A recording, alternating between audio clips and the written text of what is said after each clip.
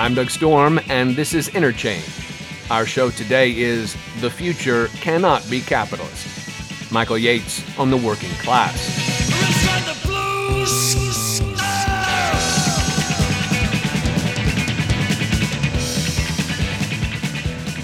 All of our music today comes from the Redskins' 1986 album, Neither Washington Nor Moscow. This is Reds Strike the Blues.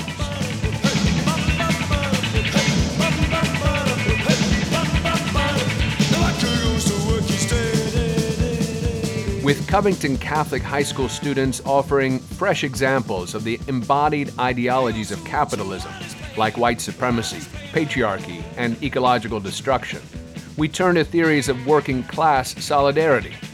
If we want a social system that is not alienating, with meaningful labor, with equality in all spheres of life, with true substantive democracy, with poisons removed from our soil, air, and water, with as much protection as possible from life's slings and arrows, then capitalism and its interconnected processes and institutions, its embedded ideologies, must be destroyed.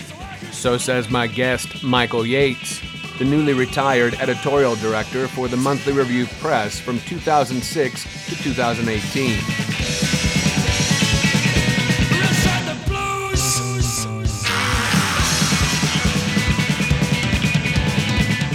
Yates has just published a new book, Can the Working Class Change the World?, published by Monthly Review Press. His other books include Why Unions Matter and A Freedom Budget for All Americans, recapturing the promise of the civil rights movement in the struggle for economic justice today, co-authored with Paul LeBlanc. Michael Yates began a university teaching career in economics at the University of Pittsburgh's satellite campus at Johnstown. In the mid-1970s, he participated in union organizing activities, first with the maintenance and custodial workers on campus, and then with the teachers. He traveled all over the state of Pennsylvania and into West Virginia and Ohio, educating workers about labor unions, their right to form a union, and economics. He taught for many years in the Labor Center at the University of Massachusetts Amherst, where his students were union officers and members. In his new book, Yates condenses decades of activism, organizing, and teaching into a kind of primer on the working class and capitalism, and more powerfully, offers practical actions the working class needs to commit to in order to change the world. We begin with exploitation and expropriation, capitalism's twin pillars of abuse and theft, and how this frames and limits the ways humans can even conceive of alternative ways of organizing society. We then move quickly to the necessity of envisioning and propounding a very anti-capitalist set of essential positions, through which we might begin to understand how the very American and very powerful myth of individualism keeps us separated from a much-needed working-class solidarity. Our lives depend on that solidarity. And now, the future cannot be capitalist. Michael Yates on the Working Class, on Interchange, on WFHB. Free, take a trip in solidarity.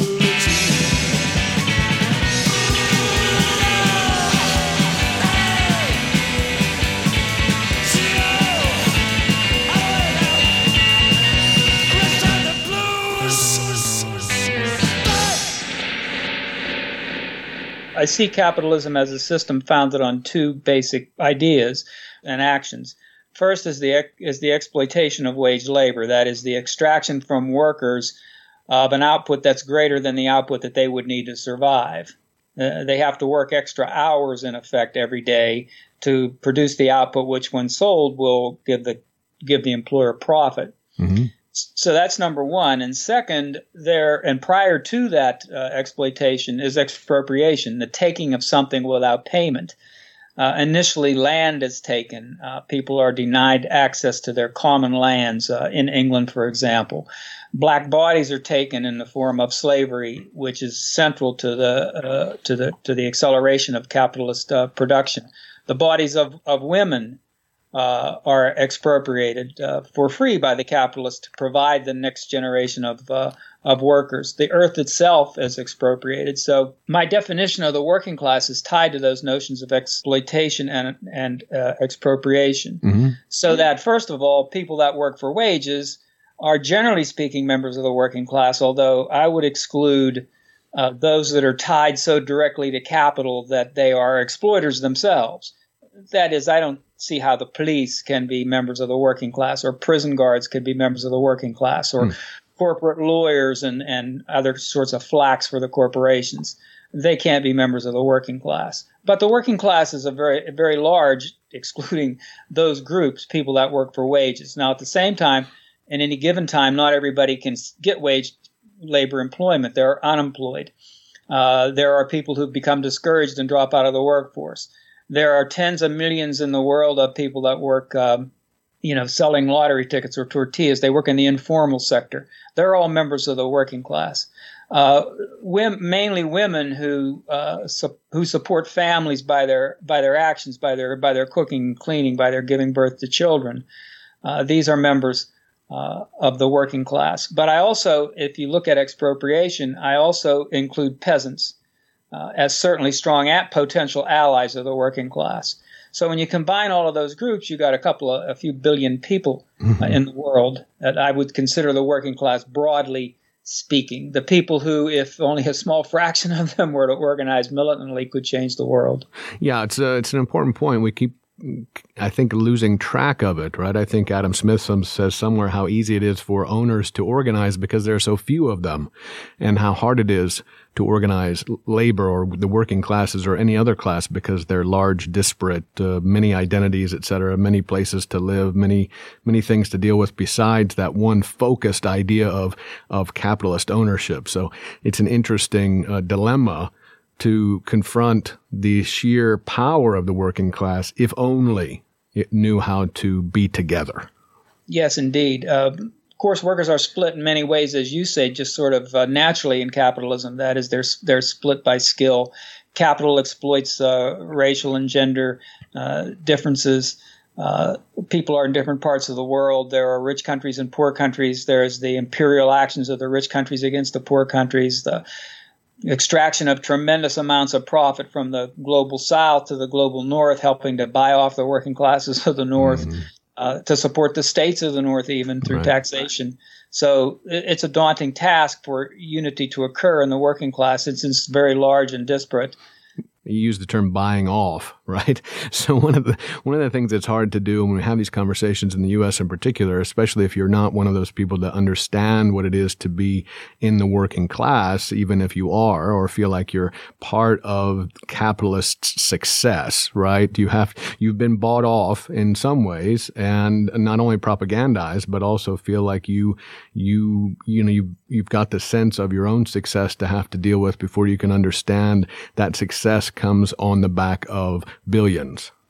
Yes, indeed. And of course, to a certain extent, that buying off is coming to an end because as social democracy in Europe is waning, as capital has gone on the attack globally against workers everywhere, including in the global north, you find workers in the United States strapped, exploited, expropriated, and what have you.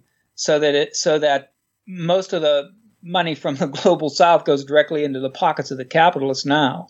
Extraordinarily rich people all around the world, billionaires created, but every week there's a new billionaire probably in the world, and so there's a certain narrowing the difference between workers in the global north and the global south. It's still monumentally large and very difficult to build solidarities.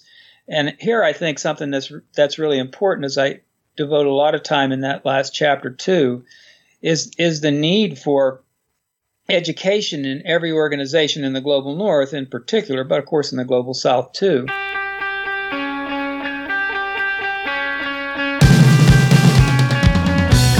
This is Interchange. My guest is Michael Yates, author of Can the Working Class Change the World?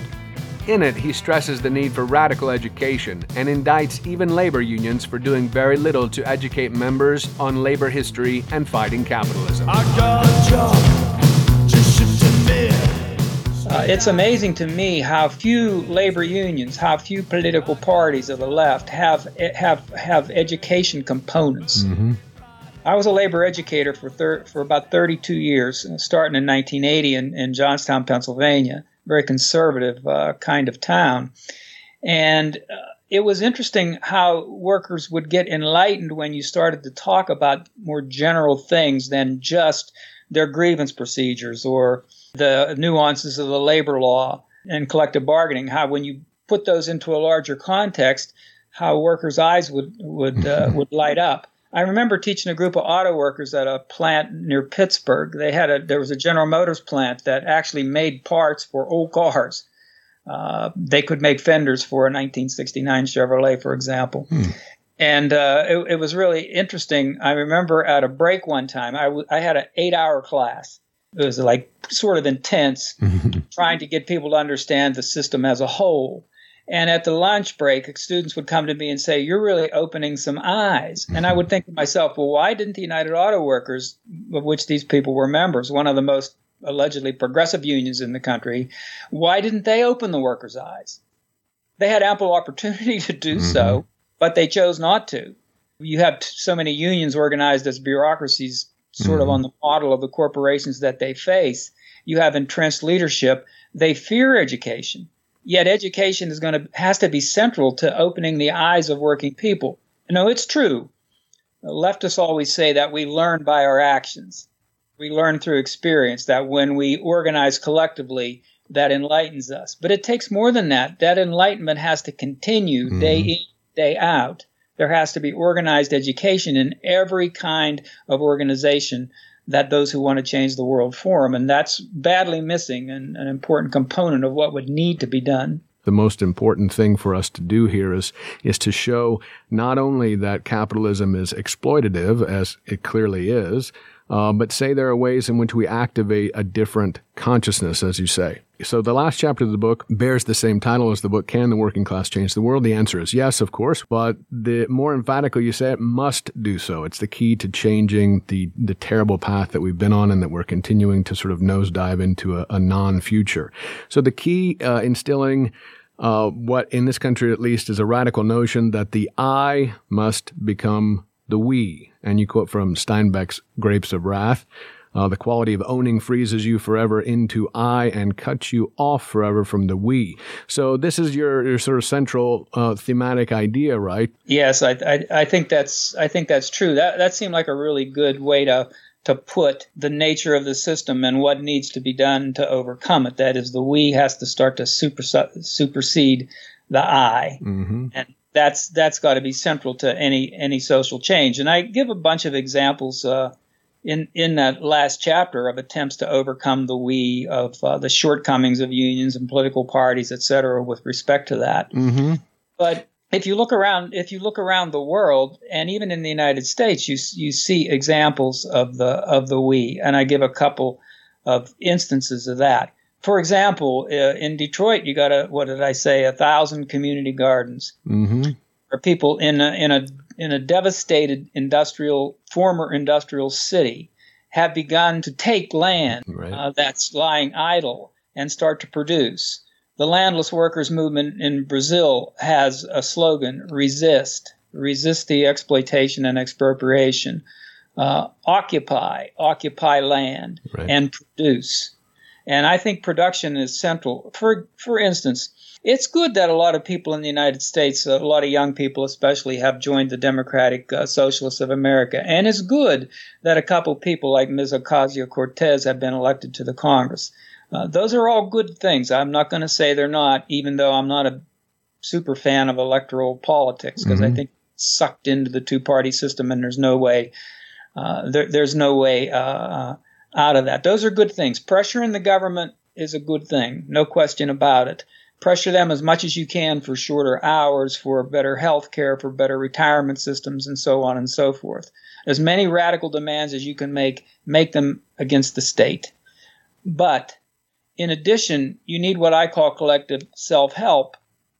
You need to start organizing production yourself, ourselves.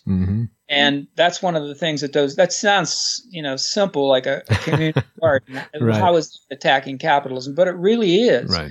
And then if you consider that the city of Havana, with 2 million people in Cuba, has organized collectively to produce enough food and vegetables to feed all of the people in Cuba through urban farming, Oh, that's an incredible use of the we against the I. Mm-hmm. You have those Immokalee farm workers in Florida who organized boycotts against fast food companies to win better conditions for farm workers. You have the Richland Progressive Alliance in Richmond, California, Mm-hmm. organizing politically, collectively, the we against the I to improve circumstances in that city, and a model that could be copied. It's time for a break. This is Go Get Organized, another one from the Redskins. Stay with us for more on how the working class can change the world with author, activist, and organizer Michael Yates when Interchange returns on WFHB. I got a job, just shipped to me, straight out of school, straight into here. I got a job, ain't meant to wait, but every Friday I can tell her go to hell.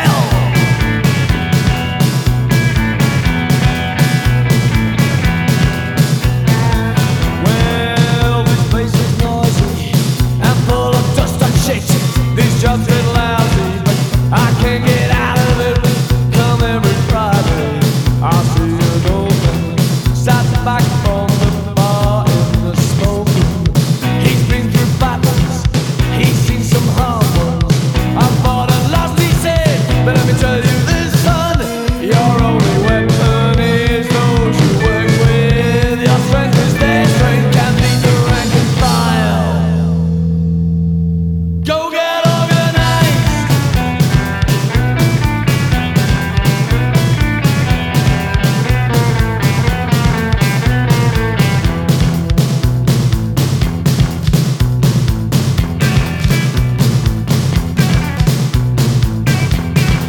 I joined the union and started signing up.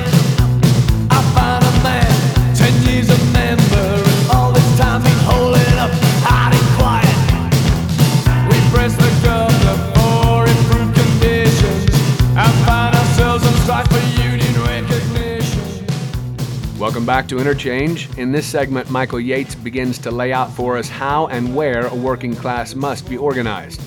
But first, what are we saying no to when we fight against expropriation and exploitation? But let me tell you this, son, your only weapon is those you work with. Your strength is their strength, can't beat the rank and file. Get organized. This strike was sabotaged from the beginning by the leadership of the unions to keep them passive. Let's do this real quick though. Let's be sure we understand some of the things that you're trying to give examples of in your book. You call these the multiple terrains of struggle. The first thing to do is you say we have to really envision what the future is that you want to be. Right. One of the things we kind of lose track of is that we can't just say we don't want these things. We have to say what we do want as well. But one of the things you say is if you're going to do things like this, you first have to understand that it's going to be the antithesis of the capitalist society that we here in the U.S. are living in.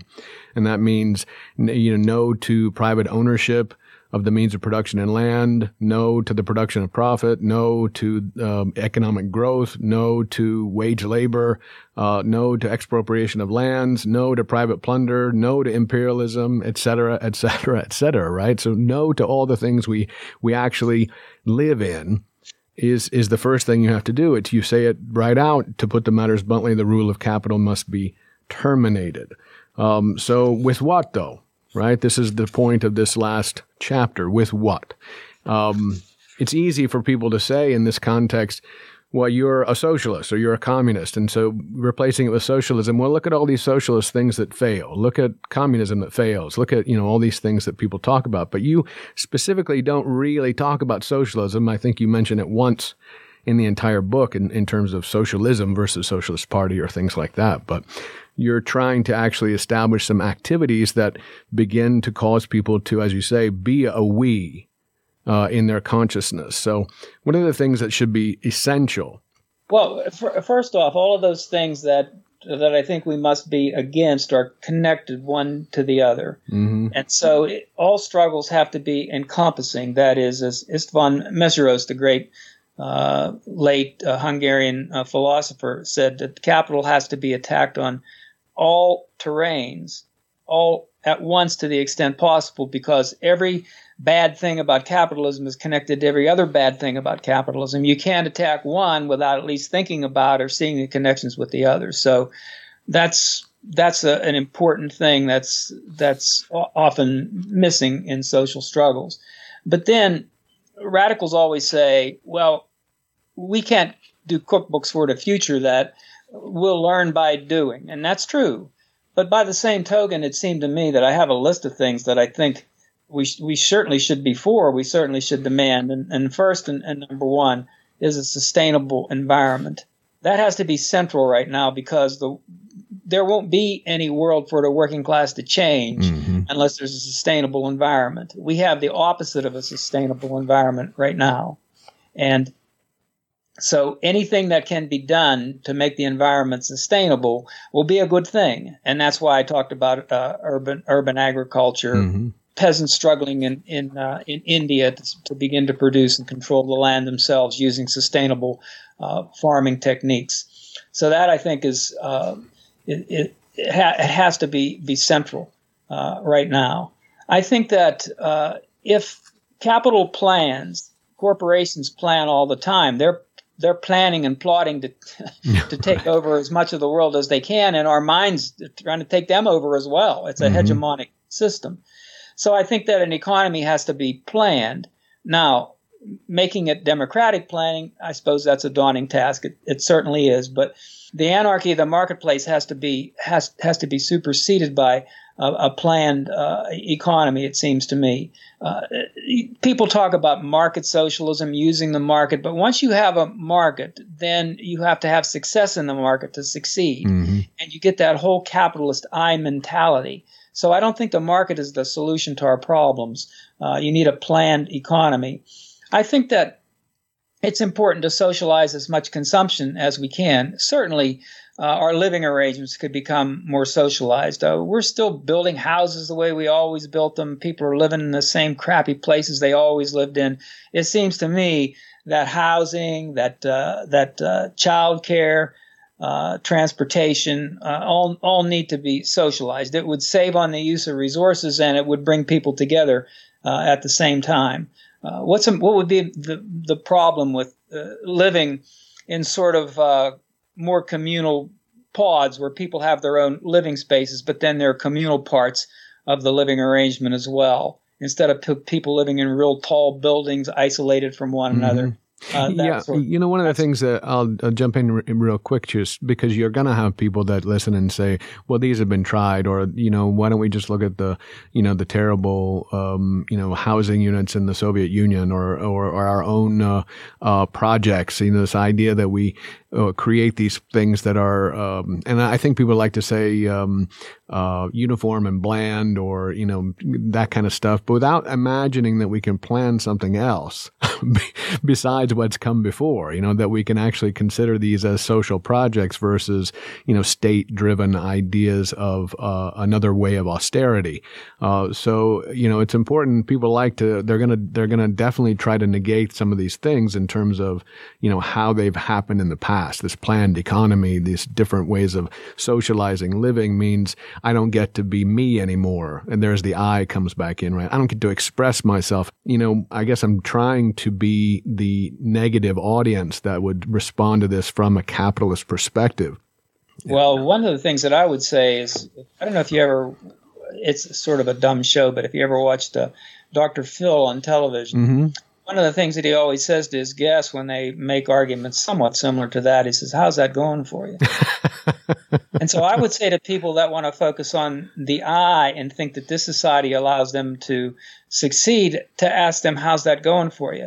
We all want to we're social animals. We all want and seek out human companionship. Everybody does, or wants that.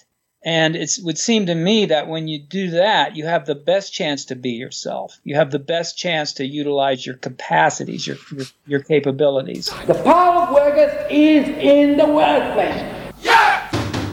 You're listening to Interchange on WFHB in Bloomington, Indiana. Author Michael Yates confronts capitalist propaganda that socialist revolutions produce nothing of value and inherently lead to authoritarian governments. For the first time, after too many years of waiting, and it's a fine thing to see what. In light of the past, if you look at the revolutions that have occurred, even if you look at the Soviet Union, which is always seen in a rather negative light, even by radicals, if you look at the 1920s, in the midst of civil war or after the Civil War, where the United States and England had troops in Russia, where you had the white armies killing people, engaging in pogroms against Jews and that sort of thing, you had a flowering of human creativity and ingenuity. You had really super good movements in the arts and in poetry, in literature. You had increases in the rights of women. You had organizations all around building on people's sort of innate creativity. Now, of course, that was all went for naught, much of it in the end. The same thing's true in China. Mao said that land would be distributed to peasants. It was, and through a period of sort of gradual collectivization in the countryside, communes and collective farms were organized. And Monthly Review just published a book about the Chinese communes and how their destruction was ruinous for Chinese peasants and for the society as a whole. They had many successes. Now, they were always struggling against the eye, so to speak. Mao called them capitalist roaders, people who wanted to restore capitalism. And he tried valiantly to prevent that and failed. Now China has become capitalist. But the same thing true with Cuba, where you had a socialist revolution. When the Soviet Union collapsed and aid to Cuba diminished, Cuba didn't collapse. They reoriented their production, their agriculture, more towards the we, more towards collective farming, more towards constant education going along with the production, like in that urban agriculture. So there are a lot of lessons that can be learned from those societies. Left-wingers in the United States don't want to learn those lessons. They don't want to look at those societies sort of dialectically, like as a whole, and see what they accomplished and see why those accomplishments failed. Right. So we can learn a lot from those. We can learn a lot from what's happened in the United States, where there are collective efforts, where there are worker-controlled firms, where there is that urban agriculture going on in various parts of the country, where Occupy Wall Street, for example, sort of brought to the fore the we. Well, you make lots of those examples come to the fore in the book. So, if you don't mind, we'll just walk through the multiple terrains struggle as well, and kind of hit the highlights there again, especially the radical education aspect, which you touched on briefly. But you start out with the fact that you've got to sort of state your principles and commitments and stick to them. Well, I do. And when you think about, say, the AFL-CIO in the United States, when has it ever? Where is Rich Trumka? Where is the statement of principles for how that organization is to be run? They've never even made a general statement with real teeth about racism in the United States. Much less anything else. So it would seem to me that every organization has to have a statement of what its principles are, and it has to stick to them. There's a reason why right-wingers win election. There's a reasons why Margaret Thatcher, a horrible person, came to power in England. I think people are attracted to those who have principles and stick to them, even if they're bad principles. So why doesn't the left have, like, the good principles? Things that would be attractive to people. I think that's step number one. If you have a left-wing political party like say the Democratic Socialists, they have to have strong radical principles, and they have to stick to them come hell or high water. They can't backtrack on those things. And so I think statements of principles are really important. Every organization has to have them. I give some examples in the book. They have to be radical principles. You might not be able to achieve them, but you got to stick to them. I get tired of hearing so-called progressives say, "Well, of course we're for border security," or right now there's a potential coup going on against Venezuela. where the United States has actually said that they recognize an opposition leader when there's a democratically elected president already in power in Venezuela. Well, so far, I think about 9 congresspersons have come out against that. Now, I read Bernie Sanders' statement. It was pretty weak, I thought, because it says, well, we shouldn't go down the path of intervention, but he's already said a lot of bad things about Venezuela. Right. So where's the principle there? Of course, you have to look at these societies and you have to realize that there's struggles going on inside those societies. Of course, you have to realize that. You have to realize that there's legitimate reasons to think that the Maduro government has made a lot of mistakes and a lot of errors. That the reliance upon oil is not a good thing over the long haul. It's good when oil's good, but bad when oil's bad. I understand that. But by the same token, you have to have a principle of non-intervention. Same thing's true with borders. Of course, we're for border security, but baloney, you got to be for more open borders for people's rights to move across borders and wherever they want to go. Yeah! It's time for another break. This is Turnin' Loose by the Redskins. When we return, we'll confront nationalism as a tool for capitalist division of the working class. Stay with us. For the first time, after too many years of waiting, and it's a fine thing, to see what the people start celebrating, the passive state in which they eke out life, fixate and strife and gracious for it too, and not I too, we stop running, mothers and lovers, breaking out of his passive living, always giving service to the little man who never given them the chance to serve themselves, stand their own, and win a world they have a party. Now that's starting, there ain't no stopping what we can do.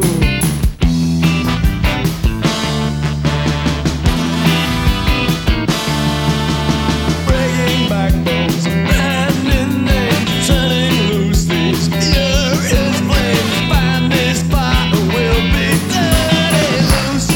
Hey,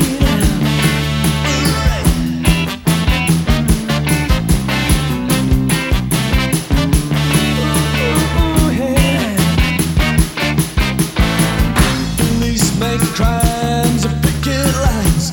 Ooh, the working man, he hasn't got the right to fight to save his living. Man is given no choice. Once they sat tight, but now they fight to win a world they have a part in. We fought the lies, now realize. Welcome back to Interchange on WFHB. Our show is The Future Cannot Be Capitalist. In this segment, Michael Yates talks about militarism and nationalism as tools used against the working class.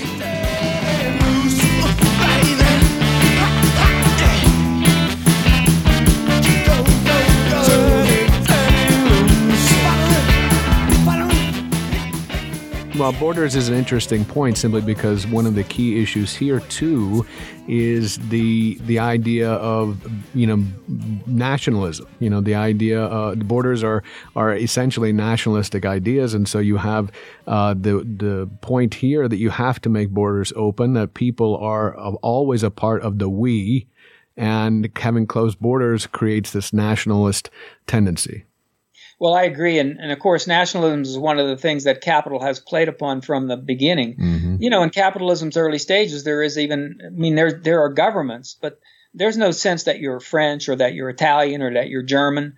That has to be created. It's created through the school system. It's created mainly through wars. It's created mainly by creating others as capital tries to expand, as one country goes to war against another. And, you get that, you get that all the time. Like you'll hear politicians say, well, the one thing we can say for sure is that we're all Americans. Well, that means that we're not Germans, that we're not Indians, or that we're not Chinese. And so whatever the Chinese are doing, that can be made to seem as evil, right? Meaning that the Chinese are evil, or the Indians are evil, or the Japanese are evil.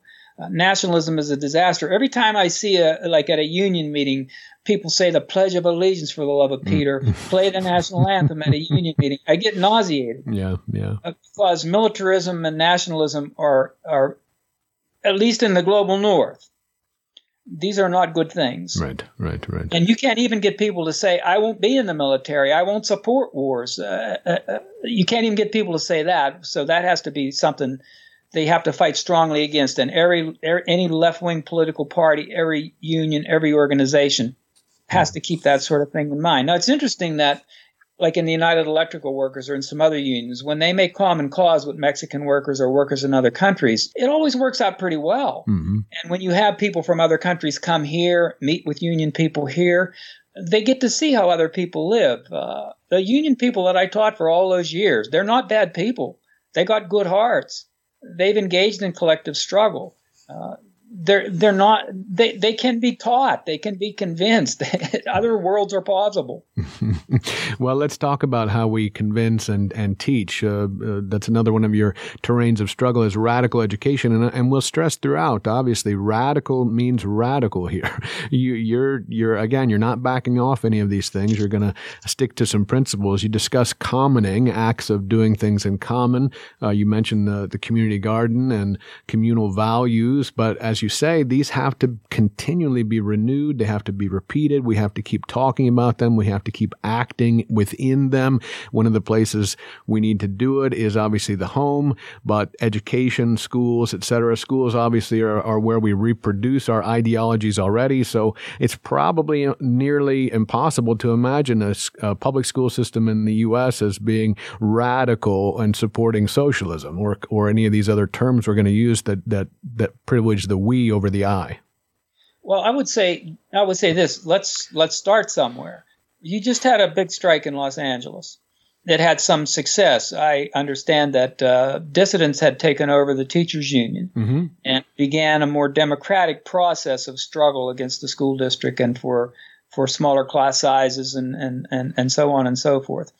But it seems to me that a teachers union would be critical in terms of, first of all, the radical education of its own members. So that you start to ask yourself, first of all, education for what? Right. What kind of education? Those are the things that could be discussed inside of the union first in their own education program so that the teachers themselves become educated as to how the system works. I lived in Pittsburgh for a long time. There was a teachers union there, the American Federation of Teachers, which had struck illegally before collective bargaining legislation was passed in the state of Pennsylvania that gave teachers the right to strike. And during that strike, the union's treasury was impounded legally by injunction. The teachers were enjoined against striking. They struck anyway. Some were arrested. A militant union which helped to win much better working conditions and much higher pay for the teachers.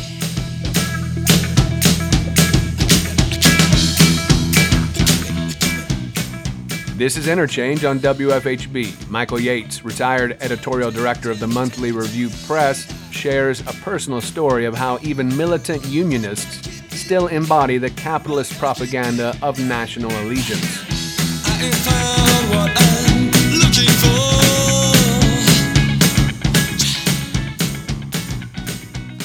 I had 3 sons in the schools in Pittsburgh.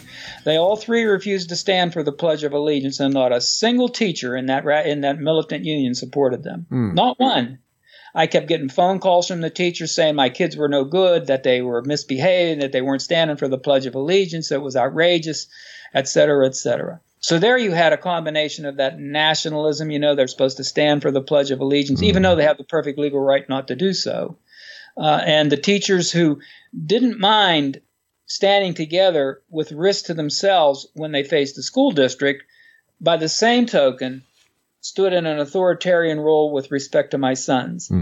And seems to me that in that teachers union, there must be people in Los Angeles who have a more radical perspective about the society as a whole, and that therefore you could start some sort of education system inside of that union. I had students who went out into their unions, the Carpenters Union in New York City, and started education programs after they took the classes from me. In other words, the teachers became teachers. And that's the kind of thing that I think has to begin at that local level, where education occurs inside of the organizations so that gradually people begin to take on a larger view of things. And then they start to ask, well, why are we teaching what we're teaching? Why are we teaching to the test? Why aren't people learning anything about the nature of society in history classes and that sort of thing? Right. And of course, another thing that probably has to happen is we have to starting our own schools. Right.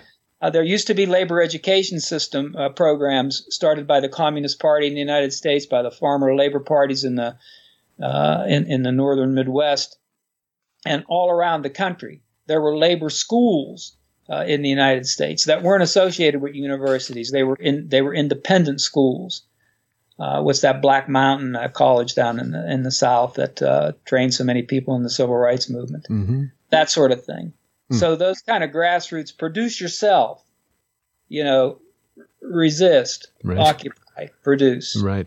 Education is something that's produced just like food. Right. Well, it's important and again, you give a lot of space to radical education because there's so many parts to it in the sense that you have to keep hitting on many of these topics within the so-called, I guess, curriculum of radical education. You have to always be asking the questions, what that frame capitalism as part of the lesson always. Why are we doing this, and why does capitalism act this way at the same time? You note throughout too that racism, patriarchy, imperialism all connected to exploitation and expropriation and climate change as well. So all of these things we do, and you think about your kids in school right now learning abstract, math problems, learning physics with no other component attached to it, or their history classes where they just run through a timeline of events on the calendar and at least I know here occasionally get lessons on why socialism is bad or communism fails, and not any other conversation at all. So, having to combat some of these things are going to be constant, and that you've got to keep it at the front of the conversation. No, I agree. But it's one of the things that I found interesting when I did labor education. And in Johnstown, which was so conservative when I first started, I would contrast the sort of mainstream economic view of the world. Mm-hmm. That is, when everybody acts selfishly, society as a whole would benefit. Right. And right off the bat, students would say, oh, wait a minute, or that one of the tenets of mainstream economics is that workers are paid according to their productivity. Right. And workers would say, wait a minute, that doesn't make any sense to me. Mm-hmm. Then I would give them the Marx's view of the society, but at that time, you couldn't really. It was hard to say that in 1980. Right, you have to change your formulation. It's hard to use the name of Marx. Yeah. That changed. So what I called it was the workers' theory. Mm-hmm. And I would present the labor theory of value. Mm-hmm. I never found a working class student that didn't say, geez, that makes a lot of sense. Right. I understand that. That's my experience at the workplace. So you start from the experience of people. You start from the experiences of your students. I give that example where that great radical educator, Ira Shore, mm-hmm. Is in a school and he starts to talk about the chair that the students are sitting in. What is this chair? What function does it serve? How did it come to be produced? And the students read, they write, and pretty soon the chair becomes more than a chair. Right. The chair provides the key to understand the nature of the whole system. Or the great example I give of the great labor educator Leo Huberman, one of the founders of Monthly Review magazine, and how he teaches working people. It's a kind of a brilliant exercise. That's the kind of skill that teachers have to start to have mm-hmm. to get their students to see the larger picture. I know it would be very difficult in a public school. Sure. It's probably hard in colleges now. Mm-hmm. I haven't taught for a long time in colleges. As I understand it, they're becoming worse and worse. Well, you have if you just do a quick glance at who gets paid the most at colleges and universities, they're not labor educators, and they're not humanities educators, and you could even put the marketing pay of the marketing professors up against the physics, chemistry, the hard sciences. The marketing people make as much as the hard sciences. So they definitely universities teach by those examples. There's no doubt about that.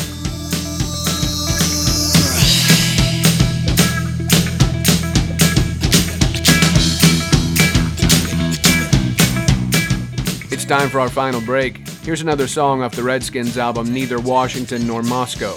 Keep on keeping on. When we return, how the working class must change agricultural production. Stay with us. I ain't found what I'm looking for.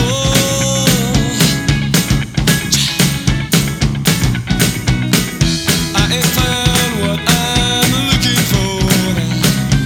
But I found something, and I'm gonna change on. Keep on keeping on it. Till the fight is won. Keep on keeping on it. Till the fight is won.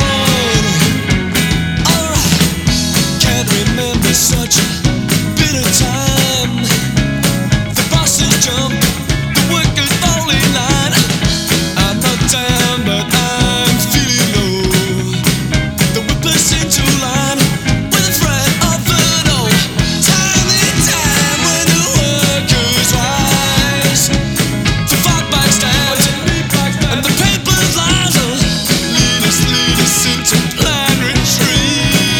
One by one, we take the money, 10 by 10, face defeat. Keep on keeping on it. Ha! Till the fight is won. Keep on keeping on it. Till the fight is won.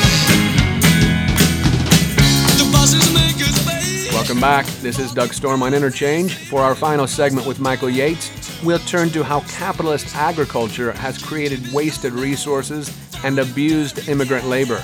And we'll close with an example of how labor organizations compel an ethic of care beyond considerations of self. I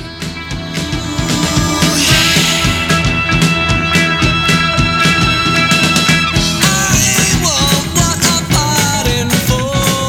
Full-time is backslide to the cries of sell out, sell out. We got to get the reins in our hands ourselves. Stand for hold tight. If education like that is important, then those who have a radical perspective, and as I understand it, there's more and more people like that in the United States even. Democratic Socialists of America are growing. Well, that's a good place to start. That's a good place to begin to think about a more radical education about what goals you have for the society as a whole and how those are going to be achieved. Yeah, and you know what? You point out the important thing to keep again in the front of our heads is that as we're careening towards a real climate catastrophe, that there won't be a place for you individually to have any success. You can't conceive of your wealth in the future if there's no place to be in. So you move on to agriculture, peasants, farm workers, and environment. You talked about some of that already with the Detroit example. And the example in Cuba as well, produce while learning, teach while producing, and learn while teaching. I like the phrases that come out of the book as well that you can kind of keep in the front of your head. I think it was in Detroit. There's a feed 'em freedom. So outside of looking at sort of the idea that first agriculture, the way we do it, is ridiculously wasteful, full of toxins, chemical products, full of denuded products, vegetables with no nutritional value, etc., full of a meat industry that is constantly polluting, and besides just the horror of factory farming and animal farming, it's just a huge waste of resources and a huge polluter. We clearly have to change agriculture. No, there's no question about that. You know, I once worked for the United Farm Workers Union in California at the union headquarters, and so I got a little bit of firsthand experience with the way farming is done in the United States. And I say in the book that everybody should go through the Central Valleys in California, take a nice slow trip through there, and see how our food is produced and see who does the work. I mean, agriculture contains many evils. It's not just the production of the food, but it's the exploitation of the workers as well. Always brown-skinned people, the people that Donald Trump wants us to hate, the people that he says are drug dealers and criminals and rapists. These are the people that grow our food. These are the people that clean our houses. These are the people that do all of the chores and tasks that we don't want to do. So agriculture, it's like a microcosm in a way of the larger system. So certainly, if that's not changed, then I don't know really what hope there is. That's how we feed ourselves. That's the way initially we connected to the world around us, was by producing food. That's a universal in all of the of human existence. But we know, according to the work of people like Fred Magdoff, whose father Harry was the editor of Monthly Review for a long time, and many others, that the world, even as many people as there are in it, could be fed without industrial agriculture. And I think we have to move in that direction. There are peasants around the world. There are all kinds of organizations. There's production in the United States that counters the factories in the fields, the industrial agriculture that we have now, where everything is commodified, where cost is the main concern, where inefficiencies are rampant. If you look at energy in and energy out, the hunters and gatherers are more productive than agriculture in the advanced capitalist countries. So that's a good place to start. And as Grace Lee Boggs says, when you engage in that kind of smaller scale, localized agriculture, it socializes people. It gets them connected to nature. People don't know in the cities. Do you think young kids know how food is produced? I doubt it. They just eat it. Right. They eat fast foods. They have no idea where the food comes from, how it's produced, how the animals are treated, and what have you. So there's a lot of possibilities there with respect to agriculture.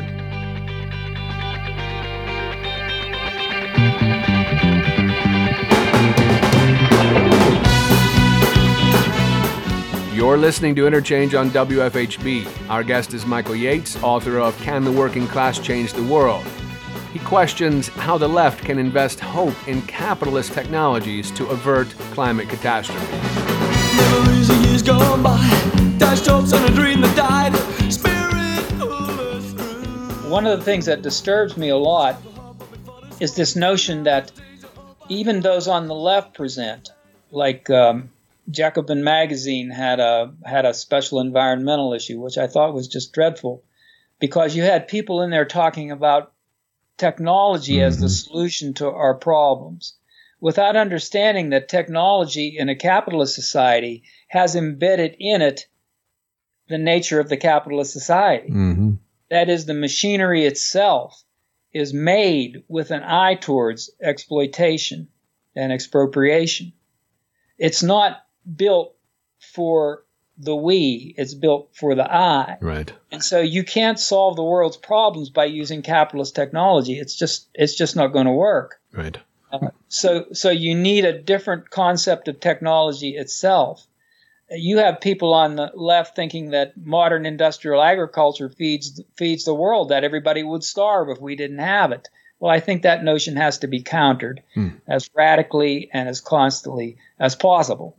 The socialization, the way in which the activities, the actions that we do daily make us who we are as well. So, once you begin to change your actions and focus your world into that we space, you begin to have that kind of consciousness as well.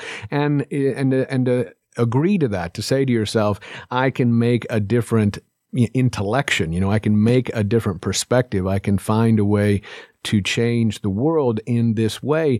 Also allows you to see how you've been made into the person you are already. You are habituated to these activities. You are habituated to consumption. You are habituated to these negative things that we've already talked about, habituated to racism, habituated to patriarchy, habituated to misogyny, et cetera, right? So once you get your hands dirty into changing these things, you begin to open up all those other ways to see. You begin to open up a process of self-reflection to see how you are and how you're made. But I want to give you an example. There's an organization in New York City, in the Manhattan's Chinatown, called the Chinese Staff and Workers Association. It's not a union. It's like that of Moakley Farm Workers in Florida, that kind of organization. And the man who was the director of it is named Wing Lam, and I visited him a number of years ago with my wife Karen. And the workers in Chinatown, that the Chinese Staff and Workers Association champions mostly work in garment sweatshops and in restaurants. And at the time we visited, which was a number of years ago, you had people who came from China. They already were in debt to get here. They had to pay somebody to get here. They're undocumented for the most part. And they're viciously exploited in restaurants. They're not paid minimum wage. They're often cheated. They're not paid overtime, etc.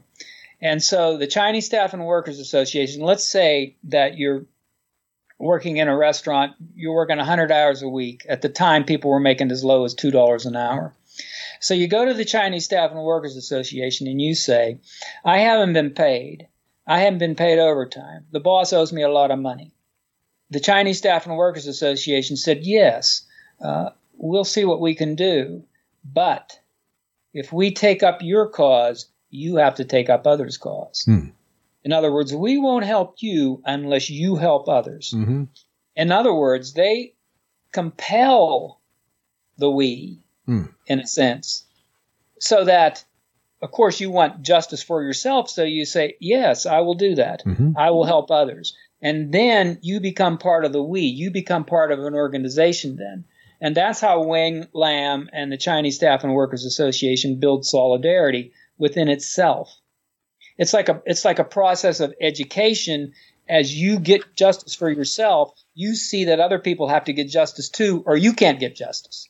And I think that's like a good model. It's not just that you try to educate people, but you got to make demands on people as well. You got to say, no, you have to do this. You have to devote some time to this. I don't think there's anything wrong with that.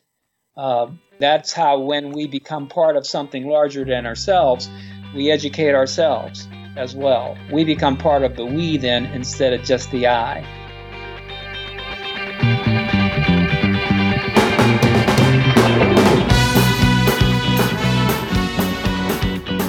That's our show, and our final Redskin song off of Neither Washington Nor Moscow is Lean on Me. Thanks to Michael Yates for joining us to show us how it's the working class who must stand up to capitalism in order to save the human future. His new book, Can the Working Class Change the World?, published by Monthly Review Press, lays out pressure points where disruption and change can occur. Next time on Interchange, can electoral politics lead to revolution? August Nimps joins us to show how Vladimir Ulyanov combined the strategies of direct action in the streets and voting in the ballot box to make a revolution. Thanks for listening. I'm Doug Storm. I produce Interchange. Wes Martin is executive producer. Stay tuned for the Jazz Menagerie coming up next on your community radio station, WFHB.